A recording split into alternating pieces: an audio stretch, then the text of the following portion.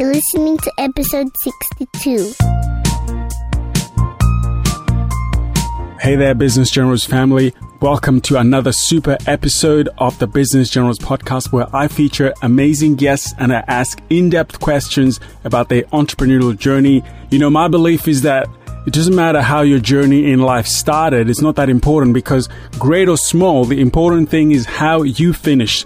So whatever your situation today, I want you to know that you can get your hopes up, that you are good enough to chase your dreams. In today's show, family, I dig into how it all started for our feature guest, how they have built their brand, and I even get into all the juicy details about how their big challenges came through, their growth moments, and all their big breakthroughs. So it's going to be an amazing show. I actually selfishly started this podcast because I love to hear how entrepreneurs did it, and I wanted to ask the questions for myself. So really, I am the number one student in this family, just so you know. So get ready for amazing coaching tips, family, to help you maximize your business dreams.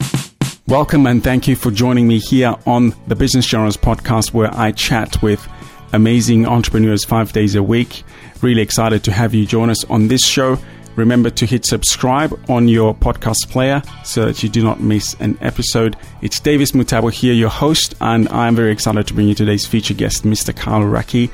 Welcome to the Business Generals podcast, Kyle. Thanks for having me, Davis. Wonderful. Well, Kyle is an amazing entrepreneur. He is the founder of Proposify, and he is also the host of Proposify Business Chat, a wonderful podcast there that has been running for just over 2 years. And I'm really excited to hear Kyle share his story about how he has transitioned throughout his career and to find himself as the CEO and founder of Proposify, helping a global audience of customers, as he was explaining to me just before when we got started. So, Kyle, really excited to dig into your story. Give us a little bit of a snapshot about your personal background outside of business. Sure. So I actually trained as a designer in my younger days. When I was around 20 years old, I went to community college and took graphic design, and that's what I thought I wanted to be. Worked in the agency world here in Nova Scotia, Canada, where I live, and generally just learned the ropes of working in an agency and working in advertising, and sort of as web design was really emerging as its own kind of specialty in the early 2000s. And then eventually I got kind of sick of working for other people. I was about 24 years old. And so after a year of kind of hustling to get my own clients on freelance side, I struck out on my own as a freelancer. And I did that for about a year before starting a small web design agency with a guy that I met in the agency world named Kevin Springer. And he and I started and ran that agency for about 5 years before then starting Proposify, which we're both doing now. Right. So safe to say you've been full-time since then. How long ago was that? We've been full-time in Proposify for the last 3 years. 2014 was kind of the pivotal year where we managed to sell the agency that we were running, and around the same time, I think within the same month, raised a seed round of funding for Proposify. And with the agency, how many years did you do that for? I always trying to get a bearing on how long people have been full-time on their own. Mm-hmm. So I've been, I guess you could call me a self-employed entrepreneur since early 2008. So I guess that's coming up on 10 years. I was going to say 7, which is bad maths. So yeah, 10 years. That's really that's been good. And how have you found that journey? Was that something you'd always wanted to do? It's funny. I never thought that I would be an entrepreneur, and now I've been long. In terms of my working career, I've been in business for myself a lot longer than I was ever an employee working at other people's companies. So it's sort of made up the bulk of my career now. No, I didn't want to be an entrepreneur. In fact, I was terrified of it. I had grown up in a very kind of lower middle class family, and my parents both worked. They were both. My mother was a nurse, and my father worked in nursing homes, kind of doing maintenance and that sort of thing, a little, blue collar. And so I think their generation and just their background, they were always very shy of the idea of being entrepreneurs, starting small businesses. I kind of grew up with the idea of business is very risky. You're basically destined to fail. You've got like a 1% chance of making it in business. So I kind of grew up with this idea in my household. So when I struck out on my own, that was it was very scary, but it was also very calculated. I had seen other people around me, friends and colleagues, that left agencies and went out on their own as freelancers. And I kind of knew that I could do it. So they were supportive of it, but they definitely were afraid for me. Very interesting. Yeah. My mom was a nurse. My dad was an accountant. So yeah, business was not really something that was big at, growing up in my household either, although they did try and dabble in different businesses. So that kind of opened up our eyes a little bit. But yeah, interesting to see how your journey has evolved. What would you say, Kyle, are your core revenue streams as a business today? We at Proposify, we're a software as a service business. So our revenue model is pretty simple. People sign up for a free trial of the online product Proposify, which is proposal software for people that write business proposals. It's kind of a simplified way of creating and sending those proposals and getting them signed off. There are different pricing plans based on how many proposals you write and sort of different features in the product. So it's just a simple monthly and annual subscription. And as of just about a week ago, we hit our 5,000th paid account in the product. Congratulations. Thank you. So that's what, 3 years, did you say, or 5 years? About 3 years since we went full-time into Proposify. That's pretty good. So 5,000 paying customers, and that's obviously monthly subscription. How's the retention on your product? It's pretty good. Our churn is, in terms of customer churn, it's about 4%. In terms of MRR churn, monthly recurring revenue churn, we're at about sometimes under 1%, which is really nice. So retention is pretty good. I think it's always, for any SaaS business, it's always kind of a metric you're always watching and always trying to keep churn as low as it can be. And how did that journey for you start when you went into that agency business that you were mentioning just before? Everything that I've done so far, none of it's really been planned from the beginning. It always seems to just organically evolve and grow. It basically started with, I was freelancing in 2008. I was doing web design development kind of on my own for clients. I had my own client list. And then I got a little bit lonely as an entrepreneur. I think the dream of working in your pajamas out of your house, it sounds very glorious and awesome when you first hear about it. And then after a few months of basically being a shut-in and not ever having to get up and go to work or talk to anybody, it just wasn't for me. I know some people love it, but I really like having a team. And I really like doing certain things, but I hate doing other things. So I'm not a natural accountant like yourself. Hate doing invoicing and, actually at the time I hated selling. I hated going out and doing new business development kind of stuff. So I really wanted a team, and I wanted to kind of stick to what I did best and then hire better people to do all those other things. So that was where basically my business partner, who was actually still working in an agency, he's about 20 years my senior. He had run a lot of businesses in the past, and this agency job was kind of one of his first real full-time employee type of jobs. He was looking to finally get back out on his own and be an entrepreneur again. So he told me he was going to start a consulting business. I had already been out for about 8 months doing my own freelance business. So I said, well, why don't you just partner with me and we'll start an agency together, and you can go out and bring in the clients because that's what he's very good at. I'll make sure, I'll get the work done. And that was really the idea for how we just started on, and we called it Headspace. He started with me, and then we started hiring people, and we grew to about 10 people. So how were you getting your customers at the beginning? At the very beginning, he had been doing sales at an agency prior to that in the area that we live in. So he already kind of had a bit of a Rolodex in terms of people that he could reach out to, warm leads, warm contacts. But honestly, we struggled a lot as an agency. We did very good the first year. We had a very low overhead. We had some really good projects that came in just through kind of Kevin, picking up the phone or knocking on some doors and getting some clients in the door. I think we struggled with the business as we started to grow and as we started to hire people. It became a lot harder to sustain that amount of sales, to cover the costs. I feel like agency businesses are very volatile. It's not like a subscription service where it kind of just grows every month. It's always very up and down. Sometimes you're slammed with projects and you you almost don't have enough resources to do them. And then there's dry spells where there's nothing coming in. So managing that cash flow and those long sales cycles, we actually really struggled a lot with the agency, which is why we wanted to become more of a SaaS business. Right. What were the core product offerings in the agency? We were very general. This was about 2009 or so. So social media and digital marketing was certainly there, but it was more in its infancy.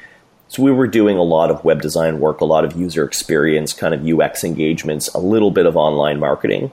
But I think one of our biggest problems with the agency was that we just didn't have a specialty. And one thing that I've seen some of the bigger agencies and some of the really successful ones have a very unique specialty. They have a niche.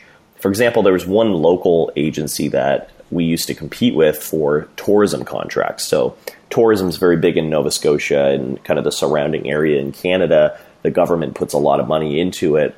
And so we were doing a lot of web design contracts for like Prince Edward Island and parts of Nova Scotia. There was another agency that we were competing with for these contracts, but the difference was that they actually stuck in that specialty and they started to go outside of the region. They started to go into the US and get contracts from really big companies, Miami, the Caribbean, Bahamas, like some really big clients they started to bring in. And it was because they focused on that niche. We never focused on a niche. And so we always were just competing with local companies for smaller contracts. And you felt that would have played a bigger role in the success of your agency at the time, right? If you had focused. Absolutely. And I think it still would for anybody running a service business, especially when you're doing something like web design or just design in general or marketing. Those services are becoming more and more commoditized on the smaller end, especially with things like Wix and Squarespace and do-it-yourself website builders. It's just very hard for small service companies to go after mom and pop businesses and new startups because there's so many free tools or cheap tools that people can use to get websites. So the only way for an agency to really thrive is to go on the higher end and to be able to offer services to larger companies. And the only way those bigger companies are going to hire a small agency to do it is if they have an extremely specialized skill and they're not competing with this large pool of generalists. I like that. That's good value. How did that idea then sort of fizzle out or transition into Proposify? So back when I was freelancing, I always had just a fun little side project idea was, I had worked on proposals a lot when I was in the agency business. And I also, as I was going out on my own as a freelancer, I had to put together proposals to win new clients. And so just for fun, I thought it would be fun to build like a little SaaS product for proposal management. And I didn't really have the coding chops to be able to do it. So it was kind of more of just a wireframe or a prototype. And that was it. I just put it in the shelf and didn't really think about it for quite a few more years. I think I mentioned it to Kevin a few times, but it was really like just an early idea. And then as we were in the process of running our business and running into these issues, we were just getting very tired of the agency business, tired of, always having to chase down clients for payments. So we thought, we were very inspired by Jason Fried and DHH from Basecamp and 37 Signals and their approach and how they got Basecamp off the ground. We thought we wanted to be the same thing. We wanted to be that small service agency that transitions into a SaaS company.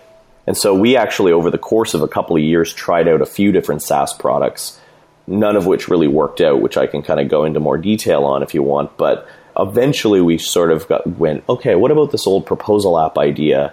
And kind of dug out the old wireframes and rejigged it a little bit. And then we started really going very hardcore on what became Proposify, and eventually transitioned out of it, which was, a story on its own.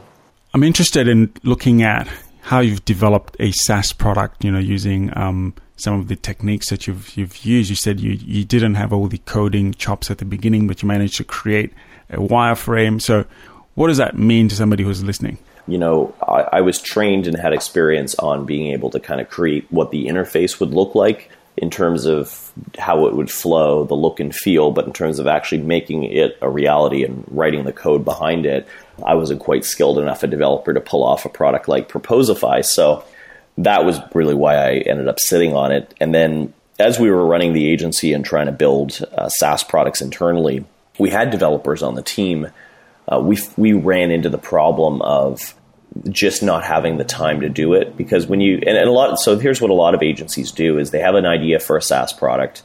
They treat it like an internal project, and they assign a resource to it to kind of work on it maybe one day a week. And so if you're a developer working on a product, you're working on different client projects all week, and then maybe Friday you open up the SaaS product, start working on that. And by the time you kind of get your head into it and start building out a few things, it's the end of the day and it's time for the weekend, and now it's Monday again and you're back on old client work. And so eventually, like, the product just never gets off the ground. It never happens. So I think that if you are trying to build an internal digital product, you need to find some way to get a dedicated resource. So that would be a developer that doesn't do anything else. They don't touch client work. All they do is work on the project, or on the product rather. That's what we ended up doing. We actually got a grant to hire a developer, and they paid 80% of the developer's salary for 1 year. And that was Jonathan, who's now our CTO. So he just worked 100% on the product while I kind of worked with him on the design, and Kevin and I ran the agency as well. Talk to me about the grant. How did that come about, and how can someone look at that as a left-wing idea to execute on? A lot of it depends where you live. We're somewhat lucky where we live here in Canada. There are more government programs. We also pay a lot higher taxes, but there are programs that they put into small businesses, and especially startups and tech companies, because there's been a lot of big exits in the region over the last 5 years. So there's actually a thing in Canada called Atlantic Canada Opportunities Agency, or ACOA. And I had attended a demo day, or a demo camp it was called, to kind of pitch our early stage prototype and show off what we were doing. And so when I did that, ACOA was in the audience, and they came up to us afterwards and said, hey, if you guys need some help, we're happy to help out. So that was kind of how that came along. And then later on, we actually got an investment from another government-related organization called InnovaCore, which put in $250,000 in seed funding. I like that. So you were out there presenting your idea to a different platform, looking for one result, but then you got a different result, which was still giving you the same outcome. Yes, and I think that anybody who's looking to get funding, the best thing to do is to go to startup events where they let you pitch or demo.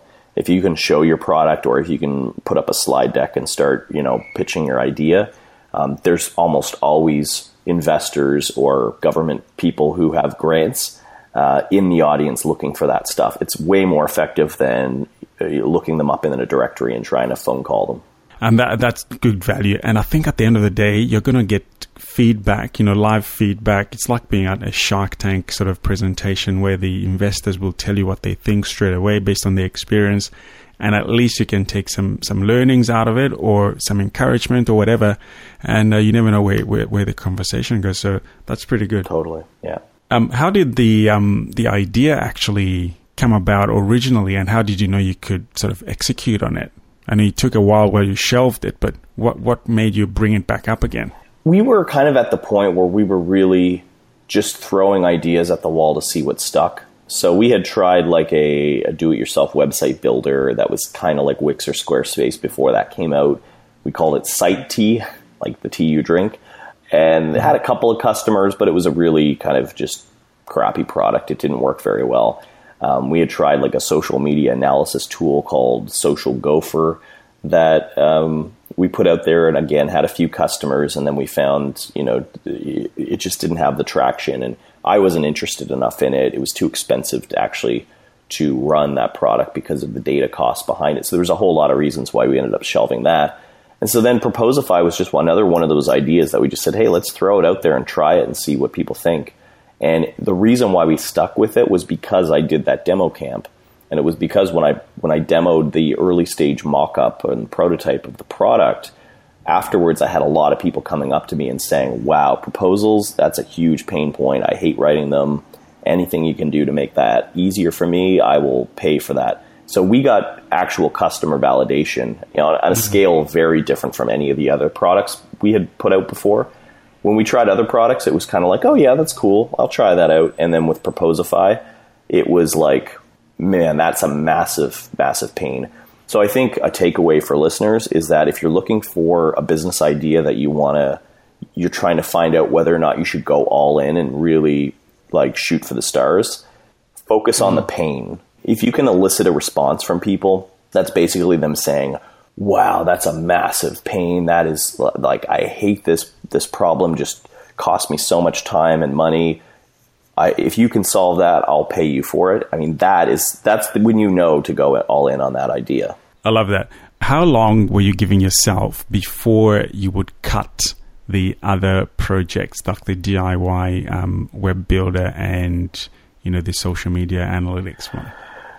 It was a pretty easy choice for us. It was just, they really just fizzled out after we launched them. And I think a lesson that we learned when we were doing this was that we kind of thought about, okay, from the time you have an idea to when you launch it, there's a lot of time in there where you're trying to design the product and get it right before you even put it in front of customers. And then once we had it in front of customers, we thought that's where we start making money. But what I've learned since is that until you get a product in somebody's hands, you haven't even begun. Like, you're at step 0. What I see is a lot of people, especially people who are maybe developers that are kind of working on their own ideas, is they're tinkering away on a product for years, like literally years. I spoke to somebody who said that he had a product in development for 5 years just as his side hustle, and he hadn't got a single person to touch it yet. It wasn't ready. And I said, until you get somebody using it, you haven't started. So that 5 years is wasted. Like, seriously, get something out in 3 months, 2 months, as little time as it takes, and then you can actually begin to learn. Because when we put Proposify out there as an actual product, like an MVP, a minimal viable product, we didn't hit the proverbial product market fit when people actually start to really love it and pay for it. We didn't hit that product market fit for about 17 months. So that was a 1.5 year slog of just putting out new releases, listening to people, seeing how they use it, fixing it, building new features. Like, it's just a grind. So what did you present at those initial sort of startup, Kickstarter type things that you were doing at the beginning? Was it just a slide deck? It was a little bit more than that. It was kind of like an initial go at the product, very, very early stage. I kind of liken it to, those old episodes of The Simpsons from like season 1 where the Simpsons look really ugly and horribly drawn and their voices aren't even right. And then like a few years later, like that's The Simpsons we all know and love. Like, that was kind of what we were like. Like, the first product was just ugly. Looking back on it now is painful, but it was kind of like the first kick at the idea. And the other thing is that because we hadn't really launched it yet and had enough time to develop it, there's a lot of features that we now have that are critical to the product and how we position and sell it that we didn't even know customers wanted. So, for example, the idea of having pre-made proposal templates that are all already written, designed, ready to go, that was not something we launched with. The idea of having online signatures so people could sign legally through the browser or on their phone, that wasn't something that we had even thought of until people asked for it. Also, being able to see when people open your proposal, where they look, what sections they view the most, all that kind of analytic stuff, not an idea that we even had at the beginning. It was only through putting it out there and getting people's feedback and having enough people say, oh, I wish it had this. So walk us through the core features that, are within the Proposify as of now that, have given it the most amount of traction that listeners can sort of learn from. Yeah. So, I think our value prop has been pretty refined now over the years, and we really know who our audience is and what they like to get out of the product. So essentially what it is we get a lot of people searching for. A lot of the customers that we get initially are the people who are searching on Google for web design proposal template or inbound marketing proposal template or landscaping proposal template. We've got a whole bunch of them that are landing pages on our site. And then when they sign up to the product, they're actually basically kicked right into the product to start editing the template. So essentially what it is we've got templates for different proposals that people write, but really kind of the value that we provide, that's sort of like a hook to get people in and using it. But over time, people will save time writing proposals because they can put all of their content in a content library. So they can save all their products, their fees, their images, sections of text, etc., are all stored there. And that was a big problem before, where a lot of people who are using Word or Google Docs to write proposals, they're always hunting around for content and going like, oh, I wrote a case study a year ago for this company. Where is that? That's stored somewhere. And what are the latest changes? I don't think that one's updated yet. So just finding all that content was a huge pain for people. And ours is more or less, you basically create your library of content and then you drag and drop it and you spit out a proposal in minutes compared to the hours or days it used to take a lot of people. So there's kind of like the time-saving element on one hand of the value that we offer. But then on the other hand, it's actually the sending of the proposal. So back in the day, and people still do this, they'll email a PDF to their client and say, hey, take a look at our proposal. Let me know if you have any questions. And then they don't hear from that client and they wonder, oh, should I follow up? Getting that deal closed takes some time. And then even if a client says yes, how do you make it official? Oh, well, you've got to print out the proposal and sign the last page and then scan it or fax it back to me. It was always a really big nightmare just getting it closed. With our software, you basically send it through Proposify, and then when your client opens the proposal because they're actually just opening a web link and they're viewing it in the browser. So it's kind of a better experience for clients where they can look at your proposal and they can check on and off optional fees. They can kind of interact with it a little bit more, leave comments. And it's better for you because you can know, oh, my client looked at all these sections and, oh, they opened it 10 times. Maybe I should definitely follow up because they're super interested in it. That's really good. I'm actually just having a quick look at your website. It's really well designed, by the way. It looks really good, really interactive and easy to walk through. I obviously got drawn to the accounting proposal as you would. Yeah, absolutely. They're not, accountants aren't a huge bulk of our client base yet, but we are starting to get more and more accountants using it, which is nice. Yeah, there's always a push for accounting firms to grow their revenue base because there's always that natural attrition. So they're always writing proposals. Anytime it goes a little bit quiet, there's tenders, there's government audits, there's all this sort of stuff going on all the time. So, but as you were saying before, you got a niche, and I think previously you said in one of your other interviews that you primarily just focused a niche down to web agencies. Is that something you're evolving away from? I think we're always going to have a lot of customers in the agency space. It's just the space that we know. A lot of me and Kevin and a lot of people that work in Proposify have all come from web design or marketing agencies, and that's our background. So the content that we write, the blog posts, the podcasts, etc., they just naturally have that, that sort of angle behind them. It's harder to write content for landscapers or architects or accountants because we just haven't come from that business. I think we want to keep our core base and our core audience of agencies, but we also want to expand and open it up to a lot of other industries because really, yes, there are some differences across industries in terms of how they sell. Somebody who's doing a construction proposal is going to price things and write things different than a web design agency. But at the end of the day, business is business. And there's a lot of universal truths when it comes to selling in general. I wanted to ask you, how did you come to your very first paying client? You said you've got now up to 5,000. Do you still remember who was the first one and how that came about? I don't quite recall who the first one was. I can't remember their name or their company. I do remember there was a moment where we said, oh, wow, somebody upgraded to a paid account. That's crazy because we didn't even talk to them. It was just they found it and they signed up to a trial and then they converted. I think they left pretty quickly afterwards. Maybe after a month we lost them. But it was pretty exciting getting that first customer. I mean, a big thing that we did there was before the product was actually launched, we started putting it out there. We had a landing page built for it with a sign-up form to get notified when we launch. Started doing guest blogs. Started writing a blog about proposals and pitching and how to win proposals, etc. Doing a lot of marketing work before the product is actually launched is super important. And I'd recommend people do that. Don't wait until it's launched to start getting the word out there. But it's going to, it's naturally going to be a long haul in terms of getting a lot of regular traffic to the site.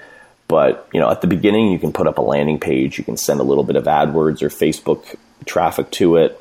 Start doing a little bit of, guest blogging or being on podcasts or that sort of thing. And just start getting traffic to the site. And then once you've got people signing up to the product and using it, it's just a matter of how great is the product, how great is the onboarding, and can you actually convince somebody to take out their credit card and upgrade to a paid account? Absolutely. And was that your core growth strategy even after you launched? So, guest posting, podcasting, and a bit of ads, Google and Facebook? I've always been a big believer in inbound marketing and content marketing. I think it's a good long-term strategy. It's good for a lot of reasons, not just traffic, but also just brand building. Because if somebody's a customer and then they find your blog and sign up to get new posts every week, you really start to build an audience. You really start to build a relationship rather and trust with that person. And they begin to be loyal to your product, not just because of the product, but because they feel an attachment to you as a company personally. Mm-hmm. So that's always been very big and very important to me. But at the same time, as you get bigger and as you start to scale a business, then you've really got to start looking at more paid acquisition and building a sales team. That all that stuff becomes a lot more important as you want to grow into a big company. But at the very beginning, in the first couple of years, I think you can build a great business without spending a cent on salespeople or ads, and really just work at being great at producing content and great at networking and getting your content on other people's networks. And at what point in your professional career did you start doing lots of content production? And was it just blogging or more than that? It was blogging at the beginning, guest posts, and there was some scrappy things I did in the earlier days too, just to get people to the product. I know one thing that I did was one of our competitors, who was one of the earliest companies to market in the proposal space, they had already been out for a few years and were a little bit more established. And they had a thing going on where they would actually get people, like their customers, to write reviews on their own website. And I think they would get like a free year or something of usage on the product. So I went to all those people's websites, all those customers of the competitor who had written reviews for the competitor. And I just wrote in the comments section and I said, hey, this looks like a great product. For one that's a little bit more design focused, check out Proposify. And I posted a link to it. So I was really kind of trolling a little bit and just going where are people looking for proposal software and trying to get even just a handful of people to click the link and find out about it. That's interesting. Now, you introduced a podcast to your content marketing. How did that come about? Why a podcast? A lot of it came because I knew our core audience was agency owners, and it had then been about a year since I really ran an agency, and I was starting to the well was starting to run dry on ideas, and I felt like my experience as an agency owner is fairly limited. I ran a small 10-person agency for 5 years, but if I wanted to create really great content around, okay, well, how do you land a client like Nike or Coke, or how do you build a 100-person agency, or how do you build an agency in LA versus Nova Scotia? Like, those are just things that I can't really speak to, and I can't offer that kind of value. But you know what? There are other agency owners out there who do have that experience.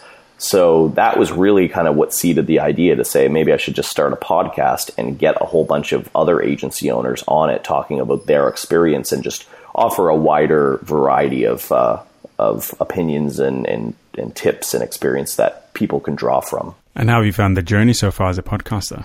I think it's good. I mean, I think any kind of content marketing play is you have to really go all in, and you have to treat it like it's its own company almost, like it's its own product. It has an audience. It has a target customer. You acquire customers by getting them to subscribe, and you keep, you retain customers by having them not unsubscribe from you.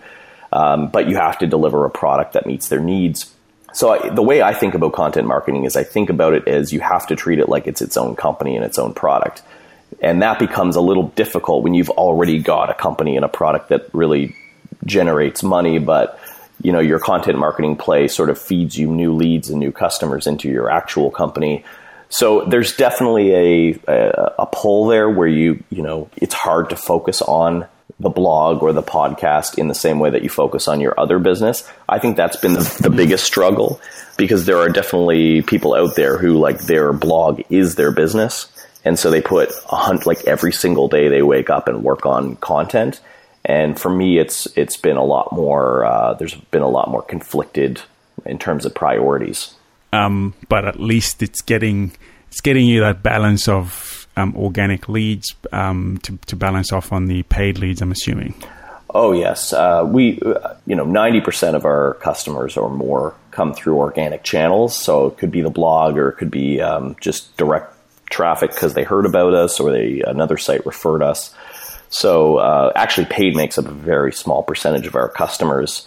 So, thankfully, because I made that investment in the early days and we kept investing in content and built up a marketing team that can help with producing content, that's paid off in, dividends. Like we get 6,000 new trials a month, all purely from people just finding us through content and through other methods. So just help me understand, how have you set that up over that time? What's the funnel look like to get you that 6,000 new trials? So it's really just having a marketing site that, that communicates effectively the value proposition of the product. And then also having a blog that, producing good articles that are keyword targeted for good searches. So for example, one of our most highly trafficked blog posts is one called How to Write an Executive Summary. So it's not even really the sexiest of topics, right? We've written blog posts that are a lot more kind of maybe controversial or personal, and those, certainly people like, but one of the ones that gets the most search traffic is literally just people typing how to write an executive summary, finding the blog post, and that's our most popular blog post. So there's the search angle, and then like I said, there's the proposal template, so people searching for free, marketing proposal template or accounting proposal template. Search is a huge part of our inbound strategy.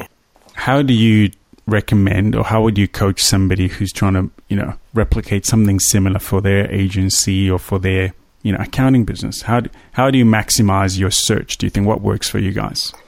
I think there's a lot of great resources out there to find how to optimize for search. And of course it changes a lot. A lot of it comes down to content, and that you're actually creating content that people want and they're searching for. So first of all, you've got to make sure that whatever content or page you're creating aligns with something that your audience would be searching for. And then basically creating that content and making sure, the title tag, the headline, everything, it flows organically. It's good for readers, but then it also, it's something that is good for search engines. So it's a lot of striking that balance. We had a really good podcast just recently. It was called Are You Wasting Your Time on These SEO Best Practices? And it was an interview with a guy in the US from an SEO agency. He's super knowledgeable. So if people want to look that up, that's a really good interview for some good in-depth SEO. That's good. Thanks for that. We'll link that up in the show notes. And people can reach that. What we also do for all of us listening, all our listeners, is we're going to prepare a short highlight reel of everything that we're talking here with Kyle, and you can be able to access that at businessjournals.com/Kyle R, so KYLER. So jump onto that link at the end of this show. Kyle, give us a bit of a perspective of what's the size of your business now? You've said you've reached up to your 5,000th paid customer. Can you share, your team size, your reach, your revenue, whatever you're able to share with us? Yeah, we're pretty transparent with a lot of these things. We don't keep a lot of these numbers close to our chest because I think everybody can. It's helpful for everybody to have a good sense of where we're at. So it's like that barometer. So in terms of the size, we're now 23 people, counting the founders. So 21 employees plus 2 founders. That team is kind of a mix between developers, product, QA, salespeople, marketers, customer support. I see us over the next 12 months starting to really scale up our product and sales team a lot more. That's where we're kind of seeing the most growth potential in the business. And in terms of revenue, we passed earlier this year about $3 million in annual recurring revenue as far as subscribers go. So we're trying to, obviously grow that ARR a lot more and be at around 5 by the end of the year and maybe 10 by the end of next year. So that's kind of what we're aiming for.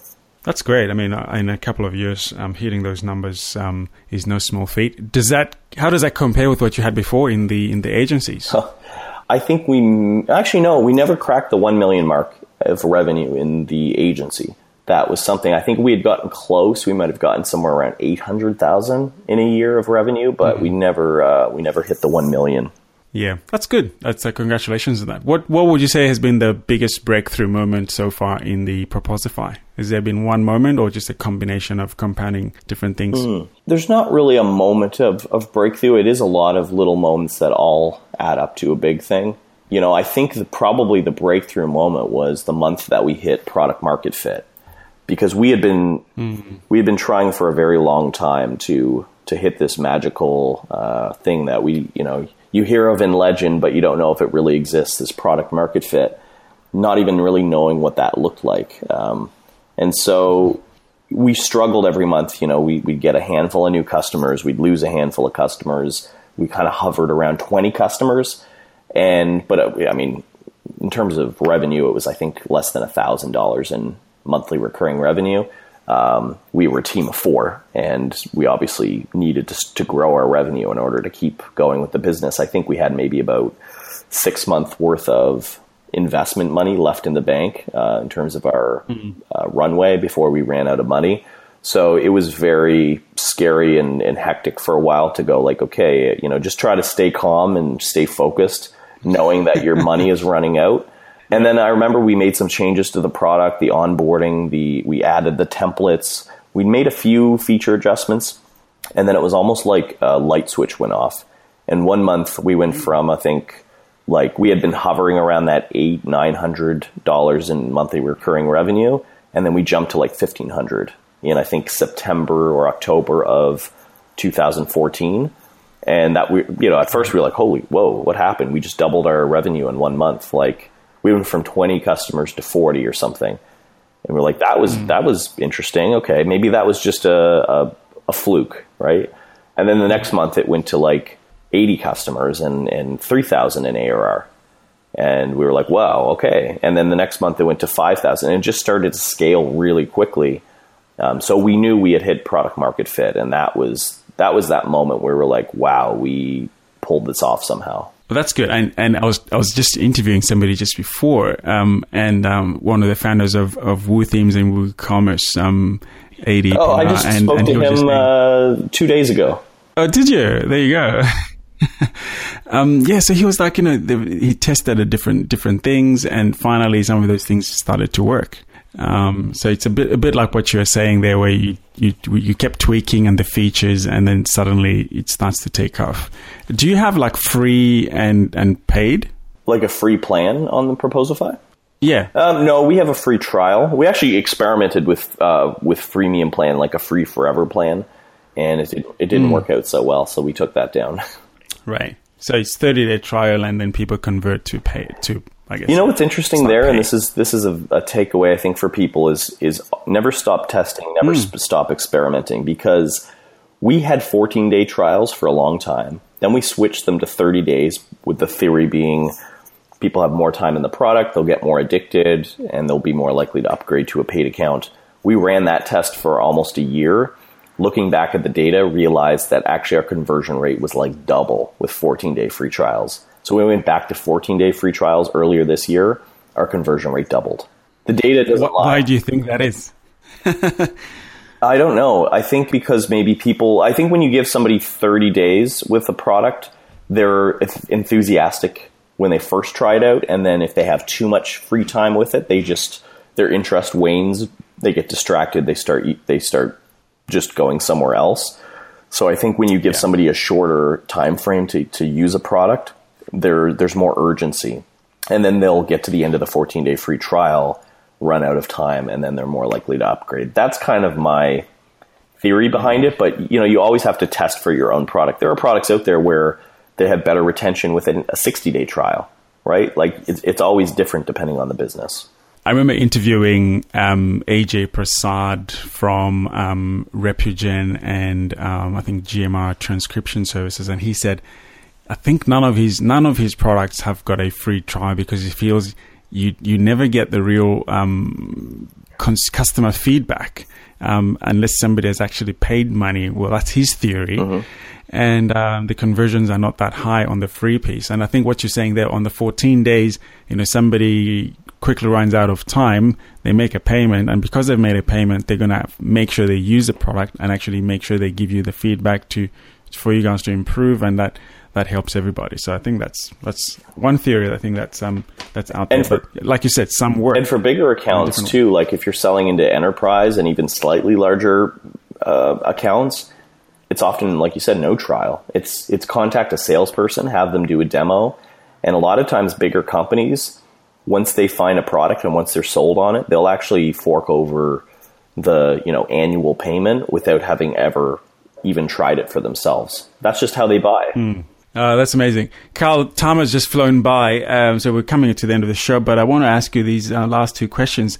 What will be the best two books that you've read that you think are great reads for entrepreneurs? I looked at this question earlier, and I wanted to make sure I had some good answers. I always try to keep up with books. I'm currently reading Tools of Titans by Tim Ferriss, which I'm enjoying. Earlier this year, I read Things a Little Bird Told Me, which was about one of the Twitter co-founders, Biz Stone. Those are good books. More recently, I think the ones that had the biggest impact on me as an entrepreneur, and the ones that were very pivotal in helping me get to where I've gotten to, have been the Steve Jobs biography by Walter Isaacson. That was inspirational. I actually read that on a plane flying over to London about maybe 6 years ago. And on the way back, I was so inspired by it. I started sketching up the wireframes for Proposify, what eventually would become Proposify. So that was pretty influential. And then also a really good book for startups to look at is Lean Analytics. So I'm sure a lot of people are familiar with the Lean Startup. And Lean Analytics is kind of taking that concept and applying it to how you, what are the things that you measure in every stage of your startup. So it's written by Ben Yoskovitz and Alistair Kroll. It's called Lean Analytics, and it will actually break down by business model. So different ones like SaaS, e-commerce, mobile apps, social networks, like whatever your startup is. It will break down the different stages of that business and which metrics you should be looking at and measuring at every stage to get to the next one. Very good. So 4 books there that we can all check out: Tools of Titans, Things a Little Bird Told Me, and the Steve Jobs Bio, and Lean Analytics. I love it. Thank you so much. What is the best way, Carl, for people to connect with you? If you're working on a startup, if you want some kind of business advice or just information on SaaS, that kind of thing, I have a personal website called KyleRacki.com that people can go and sign up to an email newsletter, and I write new posts on Medium and that sort of thing. I'm also working on a book. So that's more on the SaaS and startup side of things. And then obviously if people are interested in the product, if they write proposals, they can check out Proposify.com. So that's KyleRacki.com and Proposify.com for the proposal side of things when you're looking to start to use some of that platform that Carl has, which as I said before is great. So I'd recommend highly. Hey, before I ask my last question, I want to just thank you for all the work that you've been doing in the marketplace. I know there's, like we were saying before, you've got quite a bit of an audience here in Australia, and I'm sure right across the globe, helping small businesses and large businesses, I'm sure, just making their lives easier with proposals and generating revenue from that. But more specifically for you, jumping onto this call with us and sharing your words of wisdom, and you took time out of your day. So appreciate your time and thank you so much. For my final question, when all is said and done, do you think about legacy? And if you do, what do you want to leave and be remembered for? And tell us why. Whoa, that's a big question. I think about how, where I'm at right now. I hope it's not the last thing that I do. I hope that there's more afterwards. I think a lot about my kids, my sons, and one is 10 and the other's 5, 2 boys. They, I want them to grow up and when they're older than me, whether I'm here or not, I hope that I'm remembered for being a good person and and being good to, my children and my employees and other people. And then secondly, I guess, being known for, having built in a world-class business. That's kind of what I think about for legacy. Well, I appreciate that. That's definitely something great to look forward to. Well, that brings us to the end of the show. Ladies and gentlemen, thank you for hanging out with me and Kyle. I hope you enjoyed that and you got some value. He was definitely bringing lots of value throughout the show. So remember to head on over to businessjournals.com/Kyle R and get those show notes. And, we've prepared that nicely for you. It's a PDF download. Just go and download it there. And to connect with Kyle, jump on to kyleracki.com. And you can also check out the Proposify podcast. So thank you so much for coming onto the Business Journals podcast, Kyle, and for sharing your story with us. We're absolutely grateful you are a true business general. Thank you. Hey, what's up, Business Journals family? Thank you for joining me and for listening to the Business Journals podcast. Connect with me at Davis Mutabwa. That's DAVISMUTABWA. Connect with me on Facebook, on Twitter, on LinkedIn, and you can certainly find me at our podcast blog, businessjournals.com. And while you're there, remember to access all the show notes, a ton of free resources, killer training, and so much more. Love you guys. Thank you for joining me. Ciao.